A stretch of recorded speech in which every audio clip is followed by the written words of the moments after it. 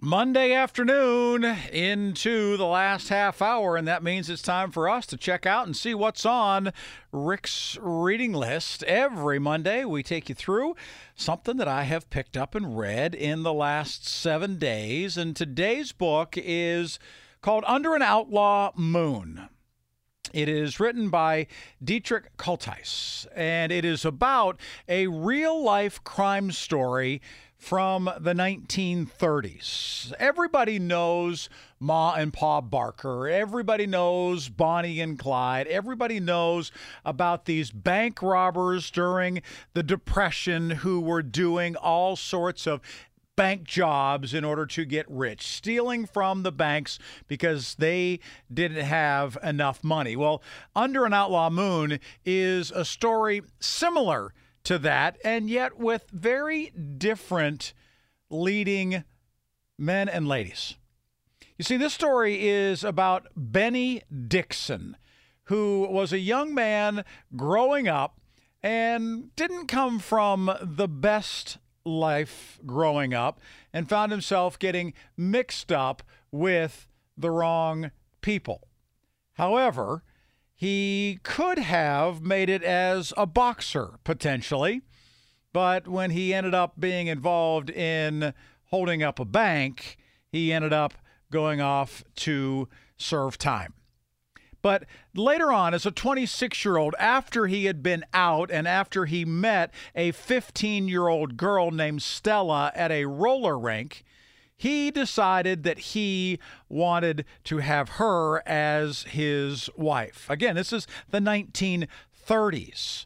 So as they do this, they celebrate her 16th birthday just a couple of days after they got married, when she lied about her age, and they robbed a bank. Stella Mae Dickson and Bennie Dickson robbed a bank in August of 1938. The Corn Exchange Bank in Elkton, South Dakota. $2,100 was theirs. But you know what? As they were in there with their guns drawn, there was a timer on the vault where there was more money that they wanted to have. And they waited for 30 minutes for the timer to pop so they could get more money. And everybody who came into this small bank, they simply told them to lie down on the floor and lie down on the floor and had them lined up on the floor until it finally popped. Nobody was hurt. Nobody was injured. As a matter of fact, they didn't take any of the money that the people were coming in with. They allowed that to go into their deposits, but they took other money from the bank. It was immediately known that they were a little bit different. They assembled those customers. They had them up against a wall without a shot being fired. They took the $2,100, drove off to Minnesota, where they buried the money on the property of a family farm for Bennie. They were relatively normal, relatively quiet, running around. He wanted to be a lawyer, wanted to enroll in college and start to get his degree, but the money started to dwindle, and they realized that there was another bank, one that drew his attention. He taught Stella how to fire a gun, and pretty soon they started planning another robbery back to South Dakota. Not more than just a few miles from the first bank that they hit, they went after another one. This time it was a Northwest Security National Bank in Brookings, South Dakota. But when they had to wait out the time vault lock, this time it was an hour and a half. They stayed inside for that 90-minute period. They told people as they came and went that they were bank inspectors. Business went on as normal. As a matter of fact, at one point, Bennie said to one of the people who worked in the bank that he liked his overcoat, wanted to know where he got it. The guy said, "I bought it in Kansas City." He said, "I'd like to buy it from you." Took money out of the bank till, paid the man $25 for his coat. So when he took his coat and left, he had paid for it.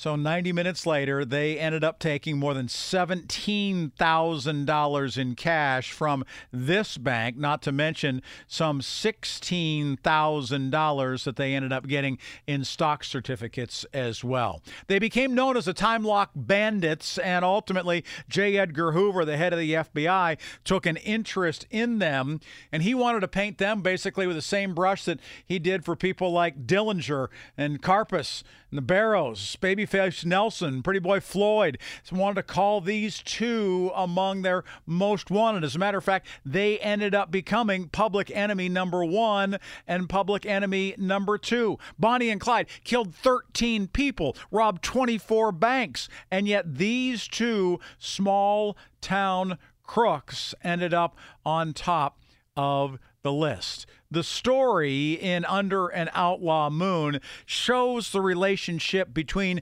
Bennie Dickson and Stella May.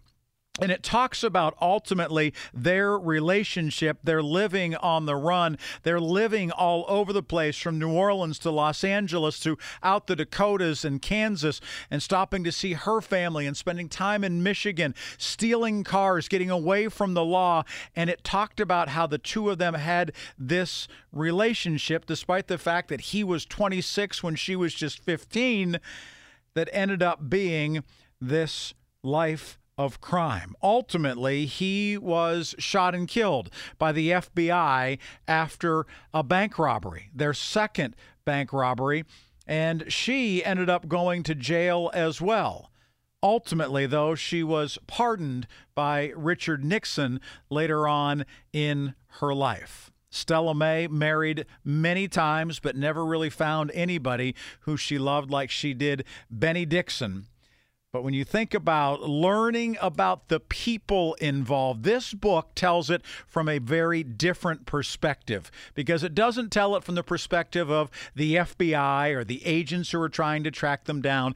It tells of the story of what life was like on the run for Stella May and Bennie Dickson. They were these two crooks who robbed a couple of banks and ended up paying for the crime. Him with his life, her time in jail, and ultimately Under an Outlaw Moon tells that story. That's your look at what's on Rick's reading list for this week, and we'll do it again next Monday. You've got some suggestions of what I should read? I'd always love to hear from you. Send them to me. You can send them to us on the Odyssey app. You can send it to us on instant access at kdkradio.com. You can email, send it to me on Twitter, Facebook, Instagram. Would love to hear from you. Always looking for something good to read. Under an Outlaw Moon, this week's selection on Rick's reading list.